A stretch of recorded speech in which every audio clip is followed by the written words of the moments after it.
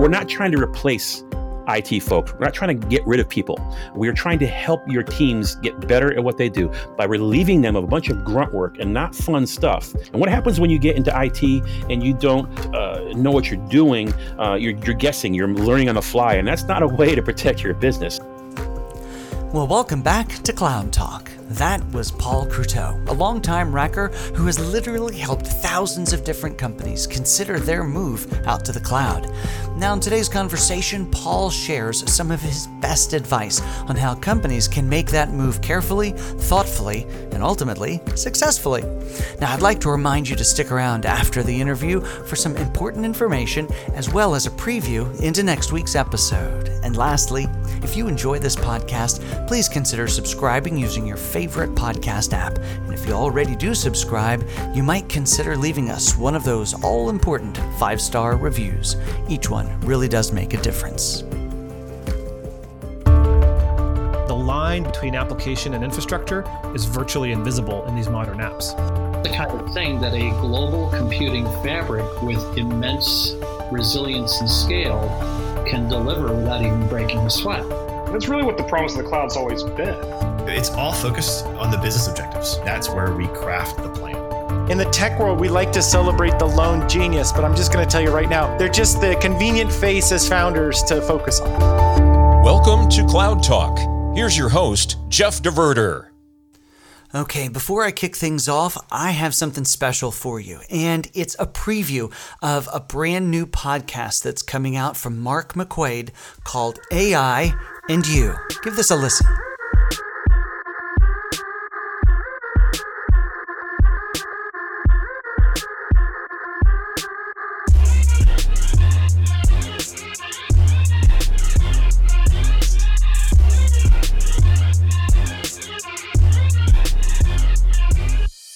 All right, so I'm here with Mark McQuaid. Mark's been a guest on the program, my program, the Cloud Talk program, a couple of different times, and there's been some changes, some additions, some growth in his life. So, Mark, let's start by refresh everybody. Tell us who you are, what you do here at Rackspace, and the kind of projects you're involved in.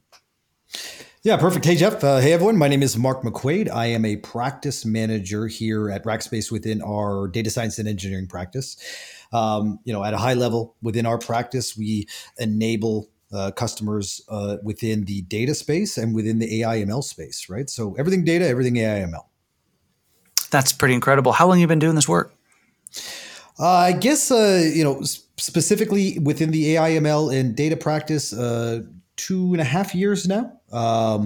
Been involved in AI in some form or fashion for about the last 5 years. So yeah, I love what I do. What can I say? I love and I'm fascinated with the world of AI. That's incredible. So, how did you get into it? What was that first spark? I would imagine computer science maybe showed up first, and then a specialty in data. But take us through that piece. Yeah, I mean, I spent many years in networking and VoIP, right? Voice over IP. It's got to be 15 years almost I spent in that.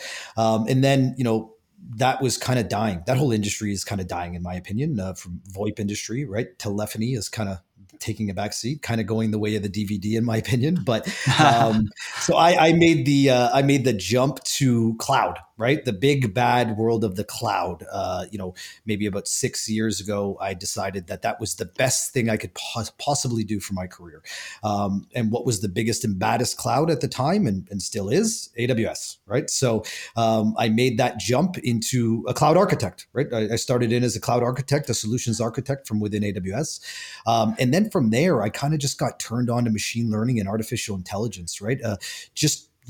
All the reading I was doing on my own, right? It was kind of a self-taught path really for myself. I didn't take any formal training in any of this. And I decided to get turned into AI and ML because everything was just so fascinating in that field for me at the time. And then kind of the rest is history. I kind of just got so obsessed and involved with AI that, as I said, it's completely self-taught. I have no formal training. I just read a lot and I do a lot of online courses and training. And that's what got me to where I am today. Isn't that incredible? That's one of the things that fascinates me about you and folks like you. And what I think this industry affords that not every industry affords. And that is, if you want to learn something about technology, if you want to go deep in it, there are formal programs to go through, but there is an amazing amount of information available online from some of the smartest people in the practice today that you can go deep in. So kudos to you for digging in. So you've been doing data and AI and ML type work here at Rackspace, Annika by extension for quite a while now. And then you decided, you're on my podcast a couple of times. You thought, hey, I think I could talk about this more. What led you down the road of wanting to have a podcast to tell the world about some of the things you're discovering in the space?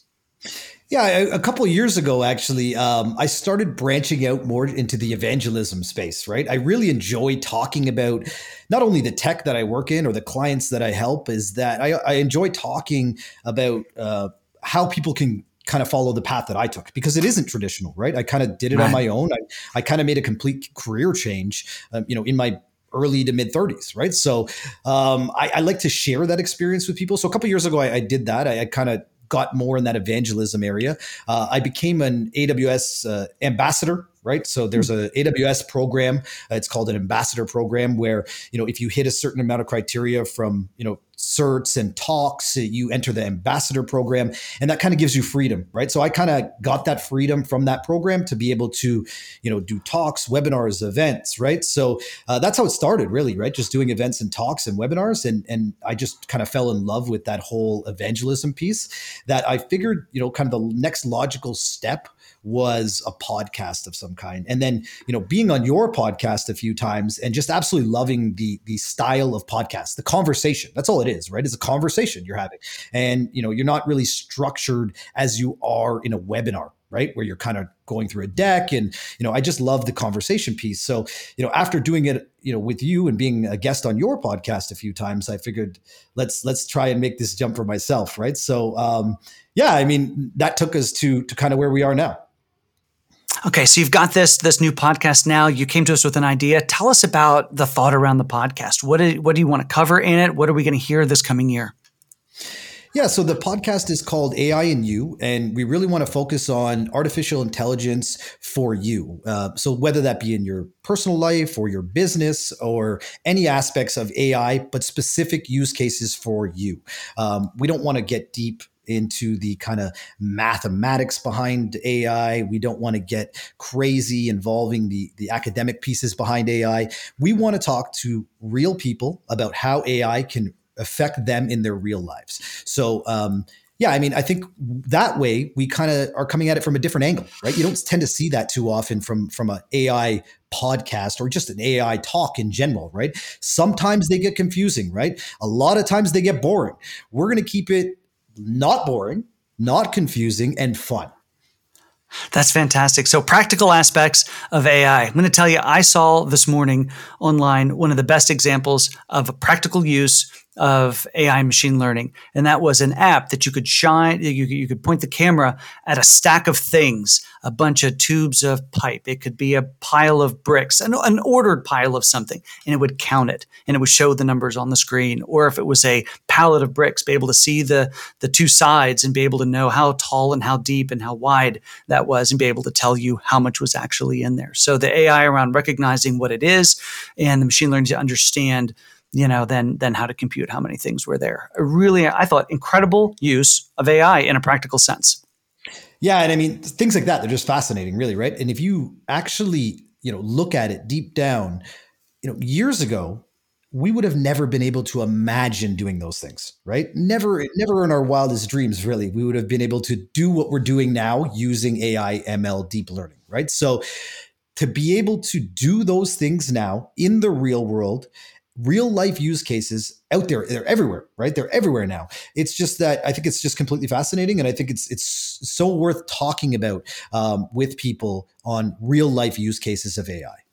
Yeah, it's incredible. So tell us about the first episode. So the first episode, I was able to nail down a fantastic guest. Hugging Face, if anyone doesn't know who Hugging Face is a fascinating company in the world of NLP, natural language processing right now. They are, they're kind of coined one of the biggest natural language processing companies today, right? So I was able to get a guest from Hugging Face on. His name is Joe Davison. And we talk about everything from how he got started in AI/ML, right? How he kind of made a career out of it. And he's extremely accomplished. So, hearing that is very refreshing, right? Like seeing how someone actually made it in that space, right? Yeah. And then we go into Hugging Face and, what Hugging Face is all about. And, for me personally, I'm a huge fan of NLP right now, especially deep learning backed NLP, computer vision as well. Those things are really the kind of the cool factors from within AI, especially in my eyes. So talking to someone of Joe's stature, working for a company like Hugging Face, I think it's going to be an exciting episode. I hope everyone can tune into it, and I hope everyone feels as excited as I do about it. Well, Mark, I am excited for you and to actually go and listen through to not just that episode in its entirety, but to everything else this year. It's going to come out monthly, so we could look for one of these coming through every month now going forward, and really excited. So, Mark, thanks so much for being on the program today and telling us about the new venture. And everyone, go look up AI and You and subscribe wherever you find podcasts. Well, I'm joined now by one of the rackers I've known the longest. Now, I don't want to say the oldest racker I know, because that's not nice, but one of the rackers I've known the longest. Paul Croteau, welcome to Cloud Talk. Jeff, it's great to be here. Thanks for having me. Looking forward to this. Oh, man, me too. So, you and I have known each other a hugely long time. Mm-hmm. We were just chatting a few minutes ago. You mentioned when we think about all things that you can do at Rackspace, lots of different jobs, support, sales, all these sorts of things. But one of the most important roles we like to think is those sales engineers who help, really craft these solutions that customers use. You were one of the earliest ones. In fact, as there's been a little attrition over time, that's changed. Tell us about that. So I came down to Rackspace in 2005. A good buddy of mine was the first SE at Rackspace. He created the SE team, and he had been trying for a couple of years to get me to move from Dallas to San Antonio. And I had logistical issues. I had to stay. My mom was with me, et cetera. And so I regret not coming down in 2003, and my life would be a little different, I think, now. But got here in 2005, and I was the sixth SC on the team, and now over time, all the five before me have moved on to other things.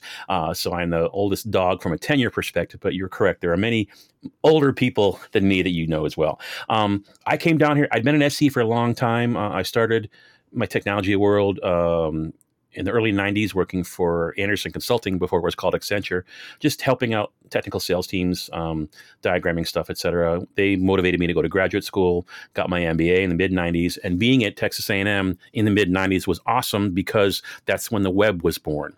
So 94, the first browser comes out. So while I'm supposed to be studying accounting and marketing, et cetera, operational, organizational behavior, no, I was learning HTML and figuring this internet thing out as I recognized, oh my God, this is a game changer. So I graduated in 96 with my MBA, but my first job was working in EDS in Plano. A few years after Ross Perot left, and I got a job. My first job was webmaster. I thought that was the greatest title in the world. So the MBA didn't get used, but my time in school exposed me to the internet, the birth of the web. And so I got a job at EDS deploying servers for major accounts and got Windows certified and all that fun stuff. But back then we were still talking physical boxes, web heads, and database backend, mail servers, application servers, et cetera. And then the .com boom happened. I got a call from a recruiter and said, hey, how'd you like to double your salary and get some stock options? I'm like, sign me up for that. Yeah, that was like really 2.5. When it's super interesting because that story is so early days of the web. It was, here you are, you've got a degree, you're now studying for another degree. And you start to monkey around with HTML. And that becomes an entirely new career. A very similar situation on mine. Here I am running a recording studio in Houston, Texas, and the web is born. And I thought, well, I know about technology. I'm going to make a web page. Yep. So I had to go to a physical office somewhere where they had computers that were connected to the internet and create a web page for this business. Oh, it's fantastic. I was a student employee in the graduate school technology center, so I managed all their servers there. And I was learning HTML, but I also learned Photoshop because I had the school student purchase program. And so my resume in 1990, in spring of 1996, was an online HTML resume with graphics. Because at that point, the second versions of browsers came up. It wasn't just gray and blue text, but you could put pictures and tables in the screen. And so I had a really cool looking resume, and that's what got me the gig at ADS. But yeah, starting out at a neat place, completely changing my mindset, learning skills that I knew were going to be useful. It's funny. My wife always teases me because I had the idea not long after that about how to do private e-commerce transactions, sending money between people. And the concept basically turned into PayPal. I just didn't run with it and invent it before someone else did. So my wife always kicks me for not inventing PayPal.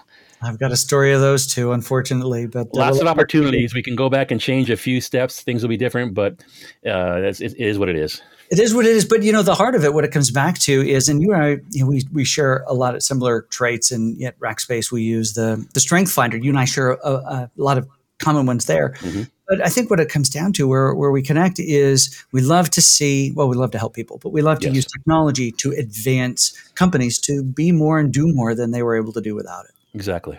It's definitely, we're problem solvers. I love helping customers solve problems. It's very simple. It's always all about the customer. Rackspace has always been customer centric. Our leadership was always about do what's right for the customer, take care of the customers, and the numbers will take care of themselves. Okay. So I've always been customer focused. I still do it today, helping customers understand what is possible, because technology continues to change. It doesn't stop and wait for the world to catch up. And so many businesses and customers are just trying to keep their car, that NASCAR, going around the track, and they got to come in for the pits occasionally, but they don't know that the pit crew technology has changed drastically, and they're coming in asking for old school stuff when you could do this instead. And so what? Then they blow their mind. So I love exposing customers to information they didn't have. I love blowing their minds, saying, you could do this, and you can run VMware on top of Amazon Cloud. Oh, that's kind of surprising. There's private clouds and public clouds, and you can put workloads in different places or multiple places, and it doesn't have to be one cloud. We let customers know what their options are. We deliver it with energy and passion, like I'm probably doing now. Let folks know we can help, and we're always focused on what's best for them. One of the things I talk to my sellers about out in the field, our partner sellers, is that when all you have is a hammer, everything looks like a nail. Very common phrase. But if you're in the sales world and all you support as a vendor is, let's say, Microsoft Azure, every solution is going to look like Azure because that's what your salesperson sells. And so you're going to try to force fit the customer into that platform, whether or not it's the right platform. At Rackspace, with our broad portfolio, we support all the major hyperscalers, the major virtualization platforms, physical servers, and any combination of those together. So it's very liberating, because when we talk to customers, we eventually get to technology, but we first talk about business. What are you trying to do? What are your goals? How are you staffed? What are your expertises? What's your experience with outsourcing? What's leadership's approach towards cloud? Are they cloud friendly, cloud averse? What about outsourcing? Have they been burned in the past, or have they been successful? We talk about lots of business things, and then eventually, okay, here's what you're trying to do. So now what is it you want to do? And this is important. What is it you want to do? And then the money question, what's keeping you from doing that? Why aren't you doing what you want to do today? And there's lots of answers. It's, we don't have the people, don't have the money. We lost people because of COVID. We'll get to it eventually. We're just trying to keep the car going right now. We don't know what to do. And so that's where we start having really valuable conversations with customers about, here's your goals, here's your obstacles, and here's all the really cool things that Rackspace can do to help you get there. Because we're going to let you know this workload may be better here versus there. And these skills you can tap into our teams to relieve your teams. So your support team that's probably relying on heroics far too often can actually stay home on the weekend, can sleep at night, can take a vacation, or can pursue a new certification or get recertified on a technology that's important to them. If they're too busy to do that stuff, you're going to burn them out. They're going to get recruited away. Now you're hurting even more, because Rackspace, we get calls every week. Hey, help. We lost our VMware person. We lost our cloud expert. We lost our cyber person. Can you help? And of course, the answer is yes. We could talk about staffing. That may be a separate conversation, but we can do a whole bunch of stuff to help your team. At the end of the day, we're not trying to replace your IT people. We're trying to help them keep their heads above water and support them with this awesome all-you-can-eat support buffet of cloud technology. Well, and it's been that's been a common message we've had the opportunity to share since the inception. But oftentimes I know as I've had different conversations, you're looking at someone in the face and they're going to look at you going, "That's a really interesting story, but I don't have a compelling event." Every now and again there would be maybe through M&A or some other thing, there would be a compelling event that someone would need to change.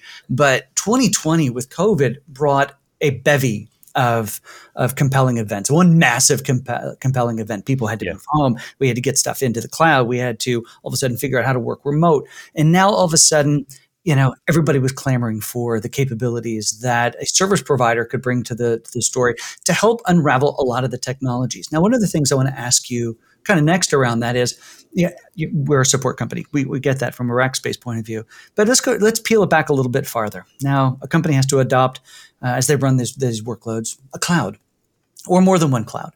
And sometimes it's public, sometimes it's private, but there's often other technologies at play in there.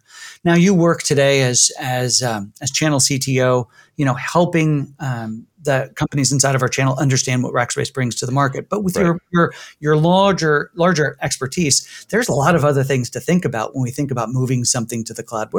If you were going to sit in front of a company today, and let's pull service providers off the table, let's just talk technology. What are some things you're going to coach a company through? Sure. So there's a couple of different things I can approach. A common theme I see is the concept that as an IT leader, our company has created this application, this industry-specific thing. It's a sacred cow for us. It's our own logistics app or our own whatever. They've got this custom app that does what their business needs, and they know it better than everyone else in the world because they wrote the app. They run the app. And so a lot of times the tech leaders will say, because we know this app better than everyone else, we should also run and support the infrastructure underneath it because we know our app better than everyone else. Right. And I'll put up a hand and say, I disagree respectfully. Yes, you wrote the app. It's great. It does what you want. You're making money off of it. But you don't know cloud infrastructure as well as Rackspace does. Very few companies do. No. So let's work together. Let us figure out what the best home for your applications are. And application A might be better here. Application B might be better there. And that where's the data? Where are the apps running? Where are the users, et cetera? And a hybrid solution is quite possible. And you may have the right solution in place, and we'll let you know that and say, congrats. You did a good job. But usually we can expose customers to a bunch of information that they think, wow, I did not know that. It's the whole challenger sale concept. You want to kind of rock their world. I did not know that. I did not think about that. So helping folks understand that doing it yourself is usually not the best way to move forward.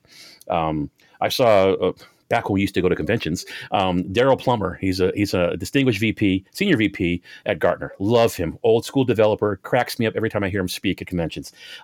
He said that it's important for customers to work with experienced vendors because if you try to get to the cloud yourself as an enterprise, it's going to take you 2 to 3 years, and you're probably going to really screw it up. So you need to work with experts. It's a super valid point. I use that point all the time. Doing it yourself, in most cases, is not the best way to go. Well, because there's so many moving parts to it. First of all, there's real estate change. We're going from data center X to who knows where the data center is in the cloud. The other piece of it is you're not just adopting a new real estate, you're adopting a whole new methodology. Right. If you're moving to the public cloud, then you're moving to an environment that's continuing to evolve underneath your feet, whether you're aware of it or not. And how do you capture some of that power? And the other piece is you're also, in adopting this new methodology, new capabilities, your teams and processes have to modify as well and adapt to that change. And this is a level of complexity that, unless it's the kind of thing you do every day, like a company like ours or ones that look like ours, then you really are signing up for work that really is not in the wheelhouse of your organization. We always used to use the line when we talk about a Rackspace data center. Well, we're in the business of data centers. You don't have to be. But now when we think about going to the cloud or transforming to the cloud, I mean, we're not even talking about data centers. We're talking about a whole new ethos of how to handle and approach IT. It's about workload location, data location. Does it make more sense to be at customer premises? Is it better in a third-party data center? Is it our data center? Is the cloud? Which cloud? So helping customers understand where workloads need to reside is really something we're expert at. Well, and your point was really well founded before, and it starts with a business conversation. It doesn't start with, hey, how shiny is your tech? Or what flavor is your tech? It starts with, what are you trying to accomplish? What business opportunities do you have? What business challenges do you have? And then maybe we can see if tech could be a part of that. part of that. Yeah, the hard part is earning trust because, again, many businesses out there don't know that we are really good at what we do. And so they'll bring to us, we'll get into deals late sometimes, and they'll have a configuration in mind or a technology platform already decided. And we'll ask, why did you choose that? And they may have great reasons, or they may have just did because they were familiar with it. We want to help folks figure out where the best platform is. And we can offer very compelling reasons to go in different directions. We are unbiased, yet highly opinionated as to where workloads should go. We recognize the good and bad of all the platforms, and we want to ultimately make sure the customers are going to be happy. We are not trying to sell lots of stuff. We're trying to engage customers in solutions and problem solving. And the better we treat them and the more value they get, the longer they are our customers and the more things they buy. And we land and expand and everyone's happy because we're doing really cool stuff. Because our experts can keep up with the change of technology, delivering the latest and greatest for our customers who can focus on their apps and products. Well, then let's pivot just a second, because this whole conversation has been around how do we impact the individual customer, but that's not really your day these days. You are doing that indirectly because you work directly with our channel team. Now, and of course, channel means a lot of different things. We could define it in different ways. So why don't you tell me, who are the types of partners that you're working with today? Sure. So I support all of our channels. So channel is different things. So there's the vendor channel. There's our partners like Dell EMC, Microsoft, Amazon, software companies, et cetera, like Salesforce. That's the typical channel vendor partner. I sometimes dip my toe in there when needed, but we've got great product managers that have those relationships and own them. I really spend most of my time, 95% of my time, in the master agent space with companies, national or global, that have hundreds, sometimes thousands of sellers that sell a bunch of products in order to get commission. The master agent, is the one that delivers the contract to the customer, and then the master agent pays the sellers based on their relationship with Rackspace. They get a percentage. So the master agent is like another salesperson on our team, and they take a cut and then they give some commission to their sellers as well. So basically, the master agents have hundreds of thousands of sellers that are out there selling network services and circuits and UCaaS and things that they know. But since they're talking to IT buyers, we're teaching them ask questions about other stuff. Because if you sell that, if you refer us, there's a referral system and there's other processes, well, then you get paid on that stuff as well. We're really good at this stuff. So bring us in as early as possible, and we help those sellers, close deals in technologies they may not be knowledgeable or selling. Well, and this becomes really helpful to those end customers because they're able to, have a single point of contact for that buying relationship. They can not only get their, how they're going to get to the cloud, the physical network infrastructure, but also what are they going to do once they get to the cloud. So that's really powerful. But you are pushing a seller into a sales conversation that is very different than what they're used to. Yes, we spend a lot of time. So the majority of my time is spent educating sellers into the technology in general. What is this cloud stuff? What's the difference between cloud and virtualization? Occasionally I get some channel sellers that know this stuff. They were formerly SEs. They have backgrounds at companies like Rackspace. They know the data center space, but 9 out of 10 do not know it. So I educate them quite a bit. But the biggest point I make during all my trainings with them, at the beginning, I say, you do not need to be a technical subject matter expert. You don't need to memorize all these slides I'm about to show you. You don't need to memorize the Rackspace portfolio and all these technical terms or get certified. You need to be aware of what we do, but then you need to become focused more on asking business questions about what they're trying to accomplish. Disaster recovery, storage, compliance, cloud peer pressure. There's all sorts of stuff out there that businesses are dealing with. Governance, you mentioned earlier, about processes and documentation. So talk to customers about those things and then say, hey, I've got a great partner that can do some cool stuff. Do you think we can have a conversation? And then we get the ball rolling. So a lot of our listeners are IT decision makers, the people who these guys are oftentimes talking to. So it's important for them to know that they can ask these larger questions, not just about connectivity, but around the best relationship with the cloud, how to choose the cloud, how to make that transformation.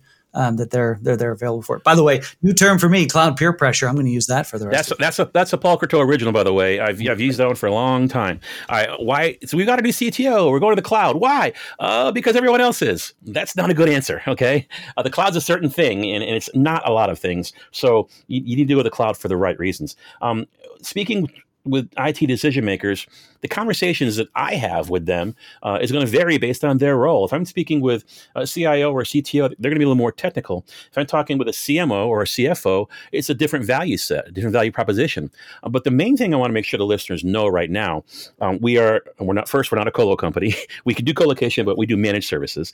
Number two, we're not trying to replace IT folks. We're not trying to get rid of people. We're trying to help your teams get better at what they do by relieving them of a bunch of grunt work and not fun stuff, a lot of which they don't know about. And what happens when you get into IT and you don't know what you're doing? You're guessing, you're learning on the fly, and that's not a way to protect your business. So let us be your Sherpa in the technology and provide and guide you to the right situations based on your needs. We're not trying to replace those folks. We're trying to help them bring new skills that they can then learn. They can take time off to get certified, et cetera.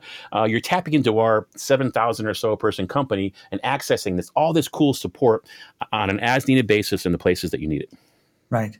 Incredible. So yeah, the transformation to the cloud, we've talked about how complex it is. We talked about a lot of the things to consider, but then there, of course, is the that you're calling out, and that is to the way that you're going to frame the conversation as you talk to different, decision makers inside of an organization. Think about the dynamics of how, that gets dealt with on an interpersonal and a corporate politics point of view. These are conversations fraught with landmines.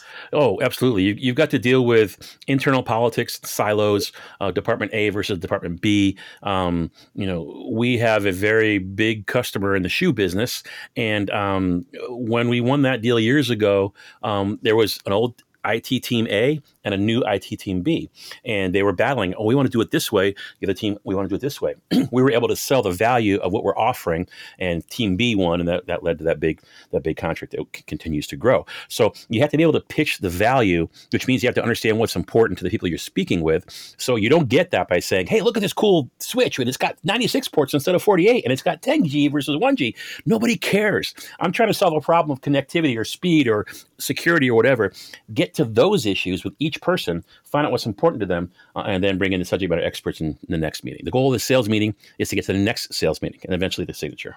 Well, when we go back to thinking about those IT decision makers, it's important that they come to the table with hard business requirements and not necessarily having pre-solutioned for those as well. When I was working in enterprise inside of IT teams and, acted as a domain architect over, a relatively large organization, about 30,000 people, one of the things that drove that team crazy was when the business would come up and knock on the door and say, we have this business problem and I found a shiny object and I'd like to buy that shiny object, please. And will you bless that? Which drove them crazy because they want to understand the business problem, because our understanding from a technology point of view is it's wider, it's deeper, it's more educated. It's the world that we live in. So it's important that when a company starts looking for vendors, starts looking for sales folks or people to come represent what it is that they do, that they have hard business requirements and then let the selling company then ask pointed questions, ask discovery questions, and ultimately then find a way to marry up technical capability with business requirements and business goals. Yeah, the most frustrating thing for me, I'm a competitive person, I've been in sales before, is when you can help a customer, but you can't have the right conversation. You're trying to get to them, say, look, I could help you so much. I could save you so much money and make your team so much happier. Just listen to me. Call me, love me. It's I can help you, please. I'm not trying to trick you. We do cool stuff that saves people lots of percentages. But it's hard to get them to open up because people have been burned so many times. We've got a really ethical sales team, a great sales process. We're focused on customer first. We just got to get in front of the right folks and let them know we can help. You want to, like you said, Jeff, you want to have business conversations and goals, not just, hey, this thing is cool. We want some. Can we have it? Well, why? We're going to be kind of annoying. Why? Why do you need that? What's the context? And we will walk from business if they don't want to share that early enough. We will never be a company that says, hey, here's a bill of materials. Can you beat that price? No.